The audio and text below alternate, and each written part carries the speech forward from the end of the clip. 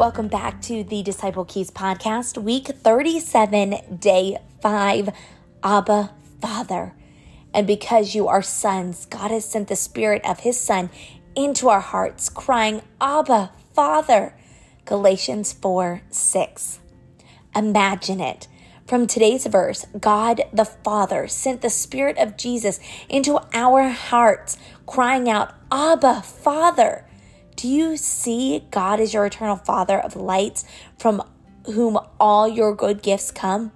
Holy Spirit creates this intimate connection with Him that we might be fruitful for His glory.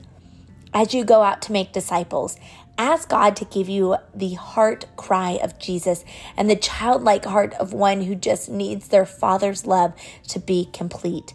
It is the love of Father God that will draw people to become a movement to Jesus, and then that same love of God will send them out again as part of that multiplying movement of the body of Christ in the earth. Ask God for His life to be poured out through you to others today. Our disciples' prayer for today is, Abba Father, Daddy God, you are my only hope. I cry out for you today from the depths of my heart. Bring more revelation to me of you as my Father. Heal any father wounds I have for my earthly father and fill me with your eternal love. And then, Father, empower me to love others the way you love me. Because of your intimate connection, draw others to long to know you as well. Make me an image bearer for your glory, a true son or daughter reflecting your image to the watching world. Bring many sons to glory through me. In our unreached focus today, Father, turn your face toward the 50,000 Buddhist Sogguo Arig peoples of China. God, bring a greater knowledge of your Holy Spirit and His guiding power to these people through Jesus.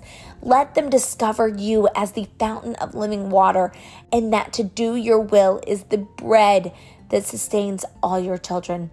Bless these people and show your mighty power and mercy among them today.